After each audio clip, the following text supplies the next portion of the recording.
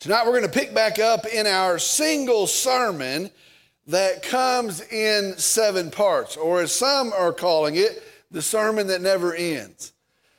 It is entitled, Troubled by Tulip, the Glorious Truth of God's Salvation. In this set of sermons, 7 sermons, we are looking at our Savior and his marvelous gospel. What a marvelous gospel we have. What an astounding, amazing gospel we hold. And looking at that, we are looking at what is becoming a common teaching, a growing teaching called Calvinism or Reformed theology or doctrines of grace. Now, I have said I believe this sermon series is right on time. I believe that.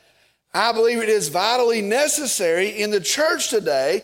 And I'll just tell you, I believe and I know this sermon series is led by God. I believe this teaching is a false teaching, and I believe it is changing the message of the church. I believe it is changing the mission of the church at a vital time in the history of the church, at a vital time. I believe it is also robbing the church of its urgency. And I think if you look around, you can see that played out today. And worst of all, I believe it mars or it disparages the character of our Savior. Tonight we're going to continue with the 3rd installment in our series. Tonight our message is entitled, There is a Fountain.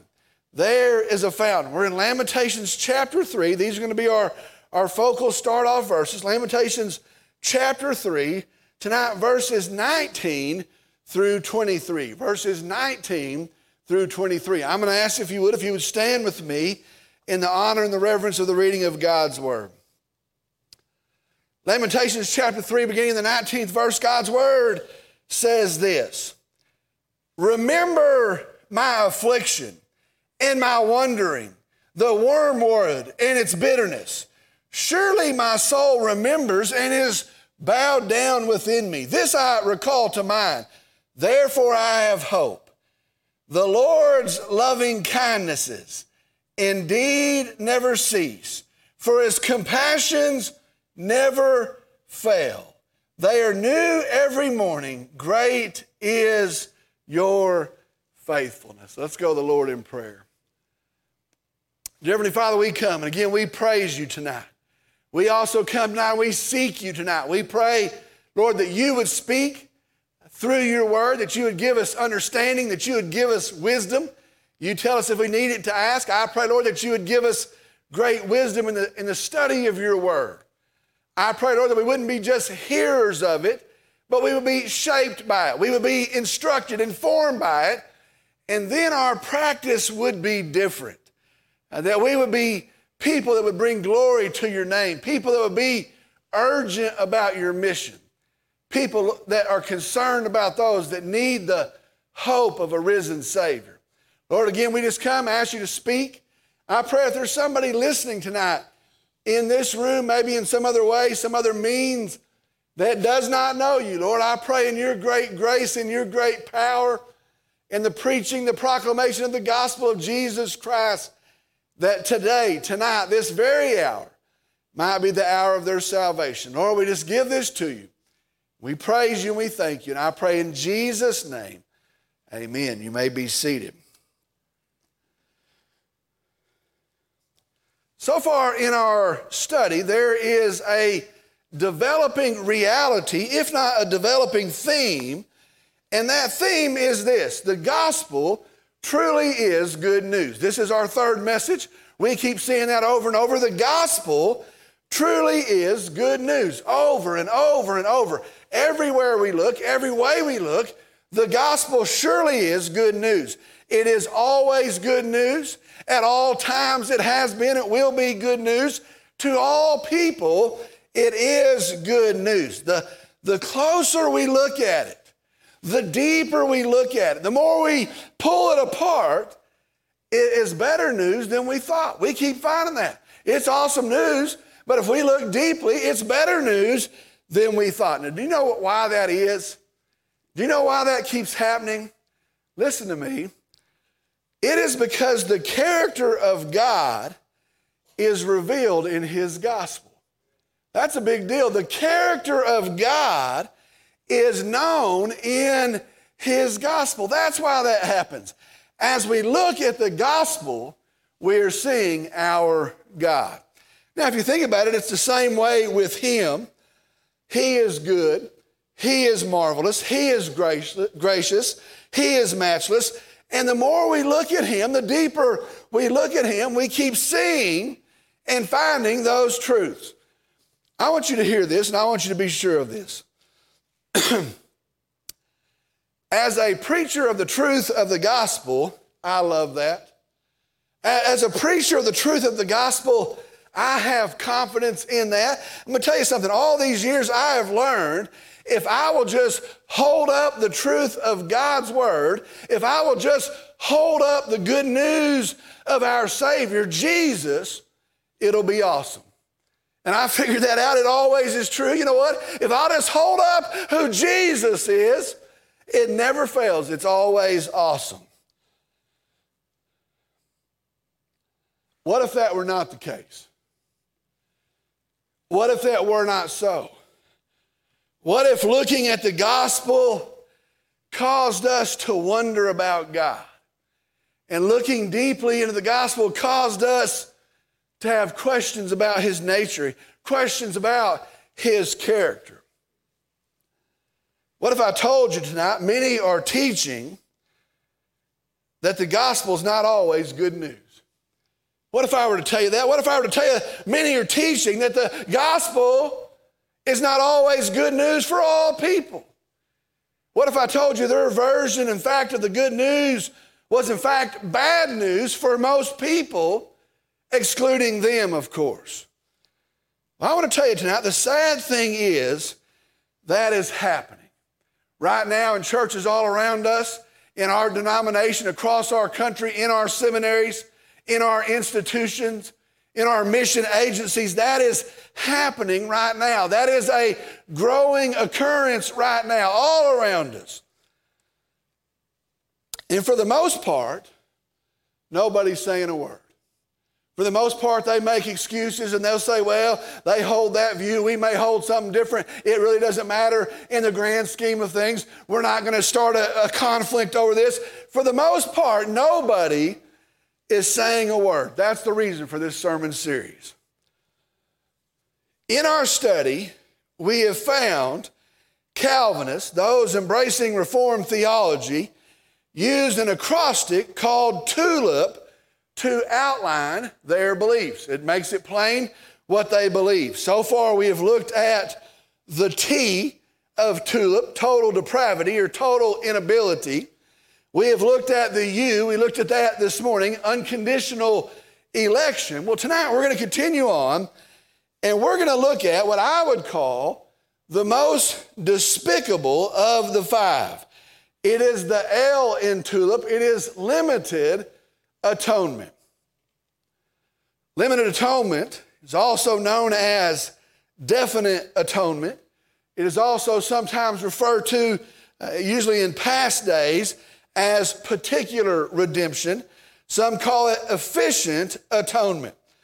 It follows that Christ did not die for everyone, and he did not die for all sin, but rather only for the sins of the elect alone. It follows Jesus died only for those unconditionally elected by God, and Jesus did not die for all. Now let me give you a secret here. Most Calvinists do not like to associate with this doctrine. And so it's part of their tulip. It's part of their explanation of what they believe. But a whole large number of Calvinists do not like to associate with this doctrine. And so they will say, well, I am a 4-point Calvinist. I don't hold to all 5 of the points, for sure not this point. I am a 4-point Calvinist. Some will go further and say, I am a 3-point Calvinist. They are saying that in order to avoid it. Now, understand, we keep seeing, however, it is impossible to embrace unconditional election that we saw this morning or irresistible grace that we're going to look at next Sunday morning and not affirm limited atonement. Now, they can try to disassociate it if they want to. They can say, I'm 4 points if they want to, but those other points, they can't hold those points and not in practice affirm this point. It is actually impossible. If you're a 4-point, listen, you may not like it, you may not want to be associated with it, but you believe in limited atonement. I also want to warn you here.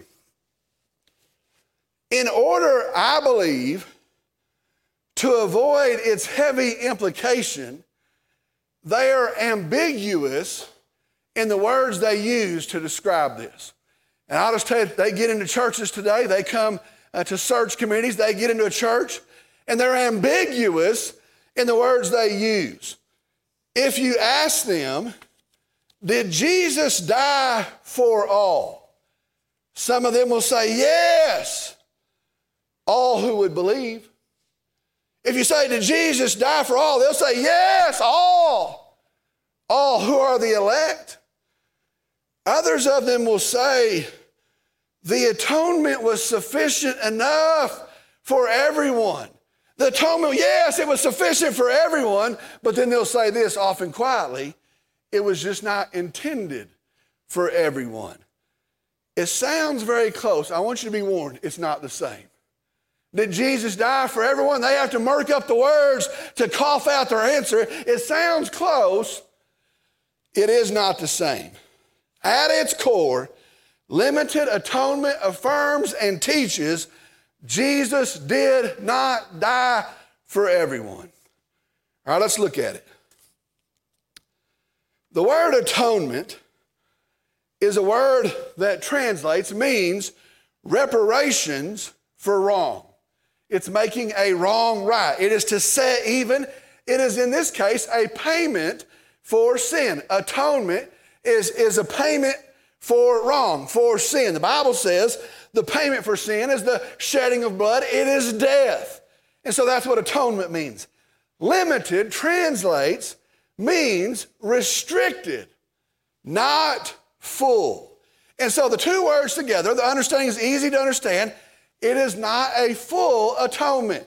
It is a limited atonement, a restricted, partial atonement. Now you would say, well, where do they get the idea? This is pretty complicated. It's hard to get this idea. I'll try to tell you where they get it. They get it from several places. One is from a hodgepodge of verses.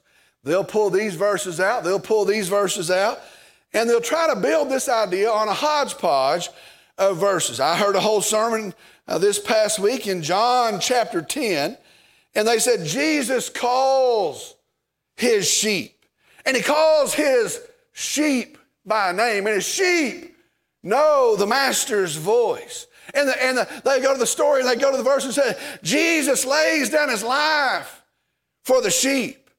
And their idea is it's not for everybody, not for the goats, it's for the sheep. Well, I have no problem with those verses. I believe the answer to that is the sheep are all the people that will believe. We are the sheep. He's the great shepherd. He's the one that leaves the 99 to go in search of the one. He's the one that came to seek and to save that which is lost. I'd also point them to this verse. They often stop short. This sermon did. And I have other sheep also, which are not of this fold. Didn't talk about that verse. Talking about the Gentiles. And I must bring them as well. That's the story Jesus said. And they will hear my voice. Their idea also comes from and is built upon the rest of their faulty doctrines. Now, we found this. We found it for 2 sermons now. If you start with a problem, you end up with more problems. If you've ever built a house, you have a foundation, you get it not square, you get it not level, you're going to have problems show up through the whole entire building of the house.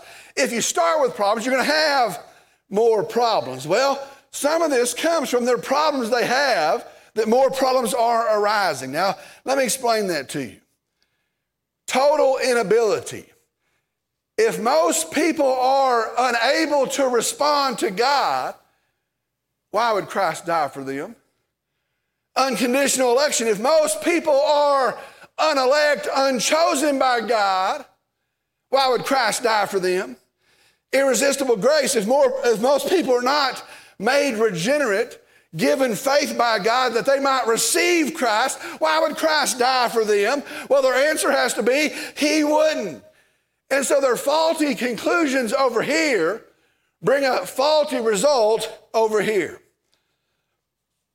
Going further, a lot of this idea, in fact, I'll just tell you a whole lot of Calvinistic doctrines, come from their defending, and probably well-meant defending, things that do not need defending. Now let me just tell you, part of their deal is they have to defend God as sovereign. Listen, God is sovereign, yes. He's totally sovereign, but that's not at odds with the gospel. They think they have to defend that. They come along and say, God is powerful to save. Yes, salvation is all of God. He is powerful, mighty to save. But that's not at odds with the gospel of Jesus Christ. And they are defending things that will stand without their defense. You know what? I don't have to defend God's sovereignty. You know what he is, whether I defend him or not. I don't have to come along and say, God is glorious. Oh, I want to, but I want to tell you, he's glorious whether I say it or not. They are defending things that stand without their defending. For instance, following their faulty ideas leads them to think the result of an unlimited atonement, they believe in a limited atonement, the result in an unlimited atonement would be universalism. And that's all they can see. Well, if you believe in an unlimited atonement, you have to believe in universalism. We don't believe in universalism. They would say if Jesus died to save all people, then all people will be saved. And they think that's the natural outflow of that. That's universalism. We don't believe that. They believe if that's not so, then God must be less than powerful. If he died for all people and they're not saved, he must not be powerful. He must be less than sovereign. If he died for all people to be saved and they're not saved, he's not ruling over all. And so they have to promote, because of their faulty foundation, this truth that Jesus only died for some. Let me give you another goofy example. In John chapter 17, Jesus says he prays for his own. The high priestly prayer. Jesus is going to the cross. He prays for his own. There's a guy, John Owen. He's an old Calvinist. They all quote him. And he says, therefore, seeing how he doth not intercede and pray for everyone, he did not die for everyone. Now, that's the goofiest conclusion I can imagine. Yeah, he's going to the cross. Yeah, he prays for those that will stand after him, the disciples. This guy says, well, he didn't pray for everybody. He's going to the cross. He must not have died for everybody. They quote that guy. Steve Lawson, one of their big preachers. He's louder than me, I think. He says, it was not for the entire world that Christ made atonement. For if he had, all the world would be saved. Says that in a sermon. John Piper, their most influential preacher, the last 10 years, 15 years, of limited atonement, he says this: it is not a good label. Now, I'll agree with him there. It's not a good label. But the limitation is in the conscious design or intention of the atonement by God. Calvinists believe that God really means to accomplish through the atonement the conversion of a limited group of people, not just hold out the opportunity to all people to believe. I want you to hear that. He says God doesn't intend to hold out the opportunity for all people to believe. Vodi Bachman, another of their preachers, says this: how many people are going to be in heaven? You want to know how many people? The exact number God chose before the foundation of the world. Not one more, not one less. Jesus only dies for the elect. And so limited atonement teaches and it proclaims Jesus did not die for the world. Jesus did not die for the sins of the world. Jesus did not die for everyone. He only died for the elect, chosen by God before the foundation of the world. As we keep seeing, faulty doctrines produce great problems. And that's what we keep saying. Hey, he only died for some, and it's a limit on his power. If he'd have died and intended them to be saved, they would have been saved. The fact they're not saved, he didn't die for them. You can say, well, I don't know how they get that, but that sounds like something. But if you embrace that, listen, more problems come. A faulty foundation, more problems come. Tonight I'm going to show you again what happens if limited atonement is true. Now stay with me. Here, these are just some of the things. I picked just a couple of them. These are the things that are true that result if limited atonement is true. The first thing is this. It's very similar to one we saw this morning. The first one is this. If limited atonement is true, God is not trustworthy in what he says. I hate to even say that out loud. That's their outflow. If limited atonement is true, God is not trustworthy in what he says. Now let me explain that to you. God says in his word, he paid for the sins of all. He says he paid it all. We love to sing that song, Jesus paid it all. He says it is finished, to telestai, paid in full. That's what Jesus says on the cross. 1 Timothy 2, 5 and 6. Verse 5 says, and the man Jesus Christ Jesus. Verse 6 says, who gave himself as a ransom for all. Now, I'm not making this up. God says this. This is his word. Christ Jesus, who gave himself as a ransom for all. Now, there's other places we could go. There's a lot of places we could stop. Here's another one. 1 John 2, 2. 1 John 2, 1 says, we have an advocate with the Father, Jesus Christ, the righteous. Verse 2 says this, and he himself, talking about Jesus, and he himself is the propitiation. It's a word that means appeasement for our sins, and not for ours only, but also for those of the whole world. That's what the word of God says. Folks, God tells us the marvelous truth of the cross is this. On it, Jesus paid for the sins of the world that he loved, for the world that he came to save. If limited atonement is true, God's not trustworthy in his word. And we can't say, great is thy faithfulness. There's many other conflicts we'd find in the word of God. That's just one. Second thing is this. If limited atonement is true, listen, if limited atonement is true, God is disingenuous and calls for us to be fraudulent in extending the gospel message to others. Now, I want you to hear that again. I want you to think about those words. If limited atonement is true, God is disingenuous and calls for us to be fraudulent in extending the gospel message to others. Now I want you to stay with me. God says this, 1 Timothy chapter 2, verse 4, we saw it this morning. God, our Savior, who desires all men to be saved and to come to the knowledge of truth. He desires, he intends, he purposes that all people will be saved and come to the knowledge of truth. 2 Peter 3:9, not wishing for any to perish, but for all to come to repentance. Our verse we saw this morning, Romans chapter 10, verse 13 says this, whosoever shall call upon the name of the Lord, whosoever shall be saved. Get this. If Jesus did not die for all people can't be saved. That's just how it works. That's the reality, isn't it? Think about it. That's the gospel. If Jesus didn't die for all people can't be saved. Listen, if his death is not my death, if it's not my propitiation, if it's not my ransom, I can't be saved. I have to pay it myself.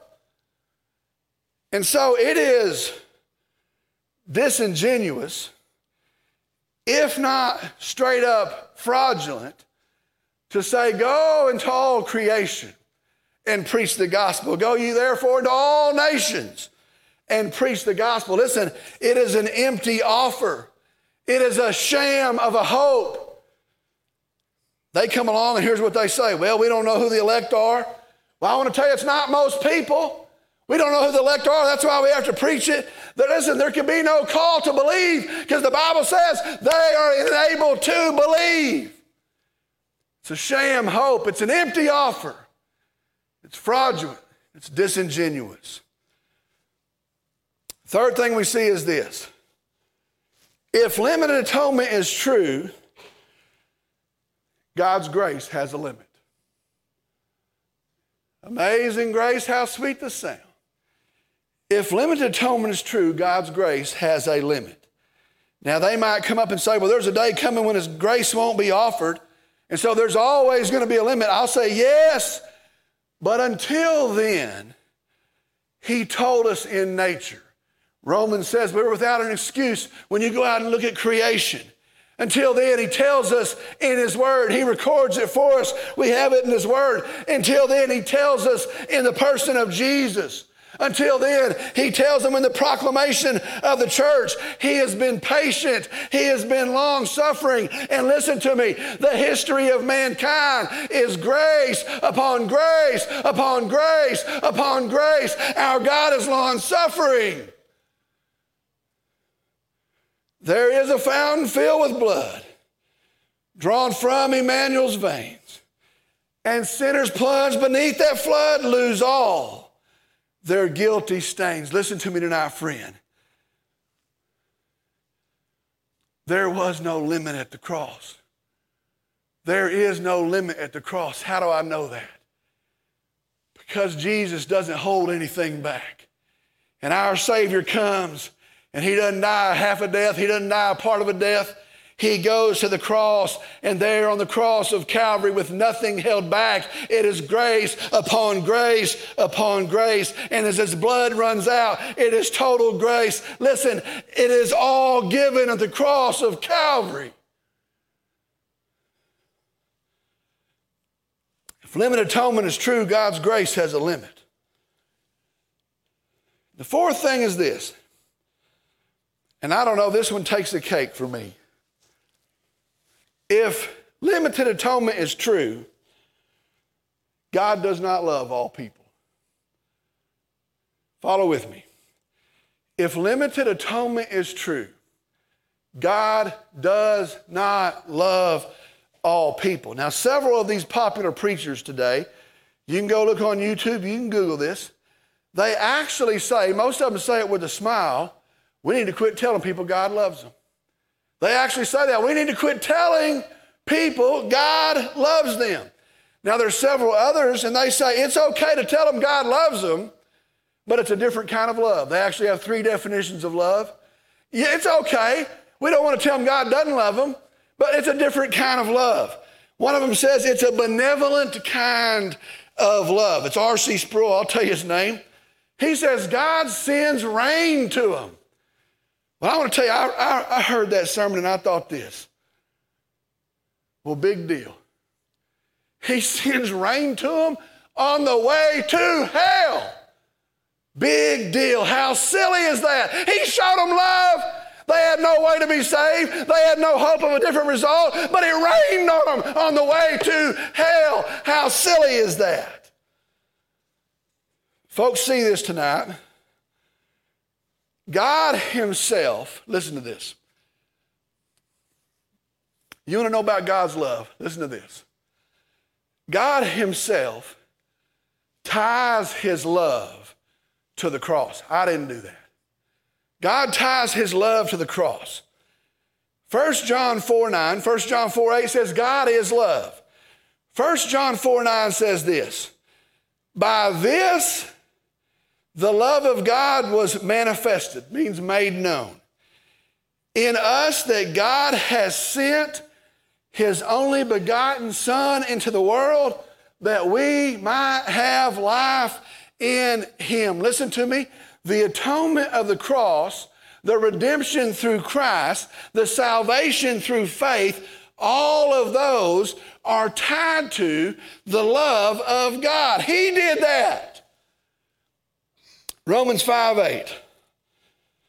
But God demonstrates his own love toward us. He shows us his love. How much does he love us? He shows us. In that while we were yet sinners, Christ died for us. Listen to me. God's love is shown in the cross of Calvary. That's the glory of the gospel. That's the glory of the Savior of our gospel. There is no greater love. There is no greater love. For God so loved the world. If limited atonement is true, God doesn't love everybody. Do you see the collapse of his character that's going on? Do you see, listening to their teachings, the disparaging of his very being? He's not love. The Bible said he's love. Do you see how ugly this is?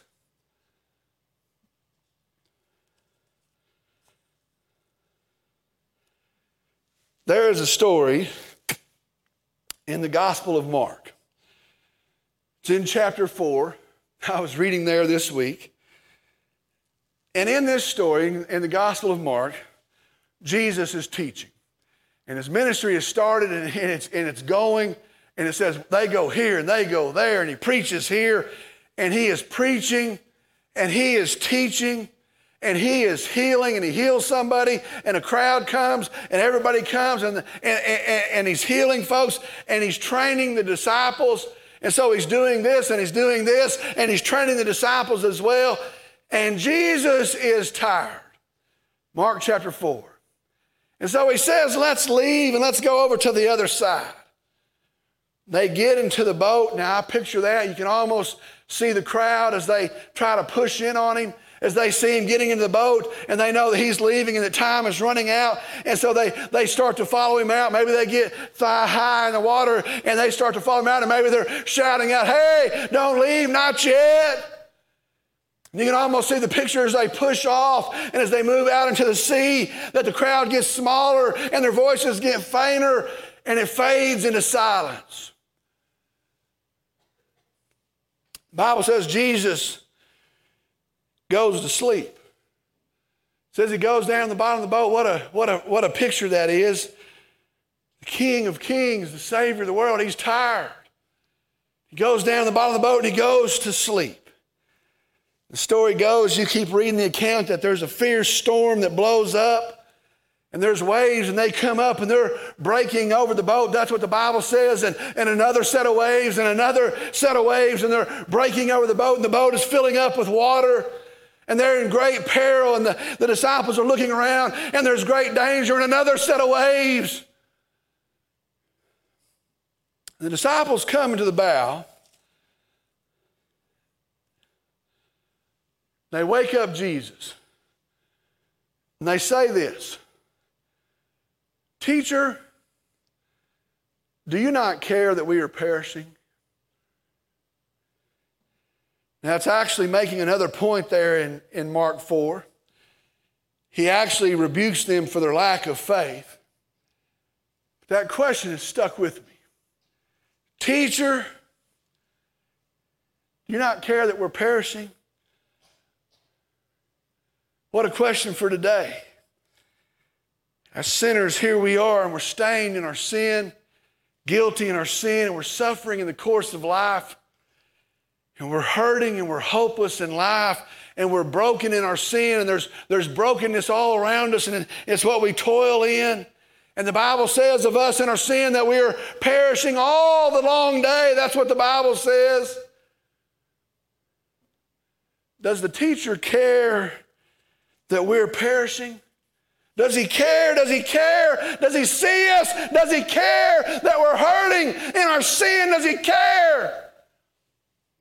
Listen, the answer is this. The God of all creation, you're about to hear the gospel.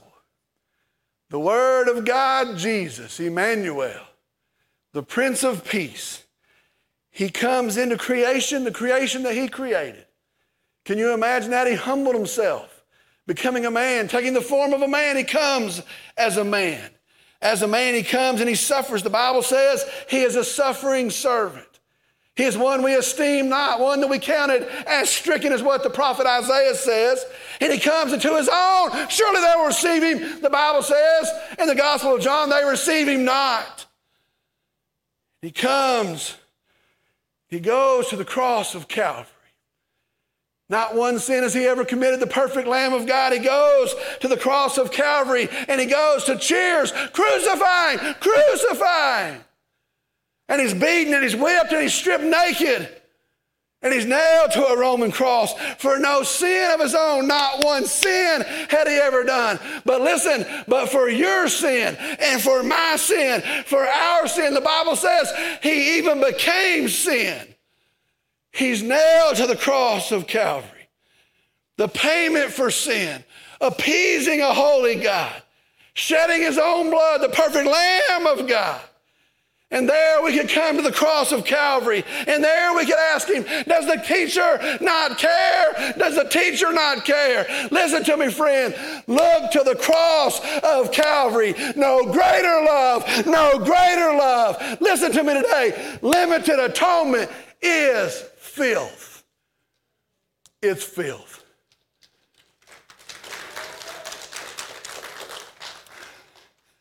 You want to know how much God loves you? For God so loved the world that he sent his only begotten Son. Listen, look to Calvary.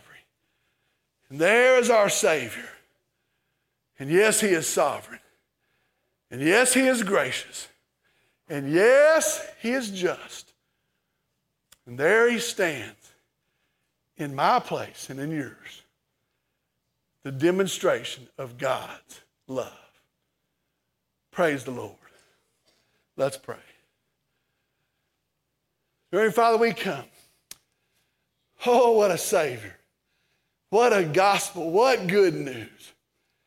Lord, forgive us when people try to change the story. Try to limit your grace. Try to limit your love. Try to limit the sacrifice, the purchase of your cross. Lord, we come and we praise you today. You did not hold anything back. And the word from Lamentation, Lord, your compassions, your mercies are new, exceedingly so, every single day. Poured out in the person of Jesus, made known in the cross of Calvary. Lord, I pray if there's one that's listening in this place and maybe some other place that doesn't know your grace, that doesn't know your love, that they would understand today there is a God that loves them. And whatever they've done, whoever they are, whatever distance they've traveled, that God loves them. And his grace is offered to them in the person of Jesus. Not some group that marks them off, not some group that excludes them, but in the grace of God, them as well, me as well. Lord, we praise you for that. I pray that today in the hearing of good news, that the response would be great, the hindrances would be removed, that many, Lord, would hear your good news and turn to you. And then, Lord, we come and we end this service by saying we are in awe. We thank you. We praise you. We worship you. We hold up your name. And I pray in Jesus' name, amen. We're going to close this service with a time of response, a time of invitation. And I want to tell you the good news of our gospel is this. It extends to you, extends to me. All sinners, the payment's been paid for. Tetelestai, paid in full in the cross of Calvary. If you'll turn to Jesus, I want to tell you the good news of the gospel is this. He will save you today. He will save you today. If you never trusted Jesus turn to him tonight. If you're here and you've trusted Christ, you've never followed in believer's baptism, what a great time to say, I want to testify to his goodness and his gospel. Maybe you're here looking for a church home tonight, and you'd say, you know what, I believe God has led me here. And I want to unite, and I want to uphold this good news until he comes again or calls me home. Maybe you want to come on a Sunday night and pray here at an altar. Maybe you want to pray with me. Whatever your decision is, whatever God has led you to do, I'm going to ask that you'd respond in confidence tonight. As we stand and sing, if God has spoken to you, you step out. You come on. I'll meet you here.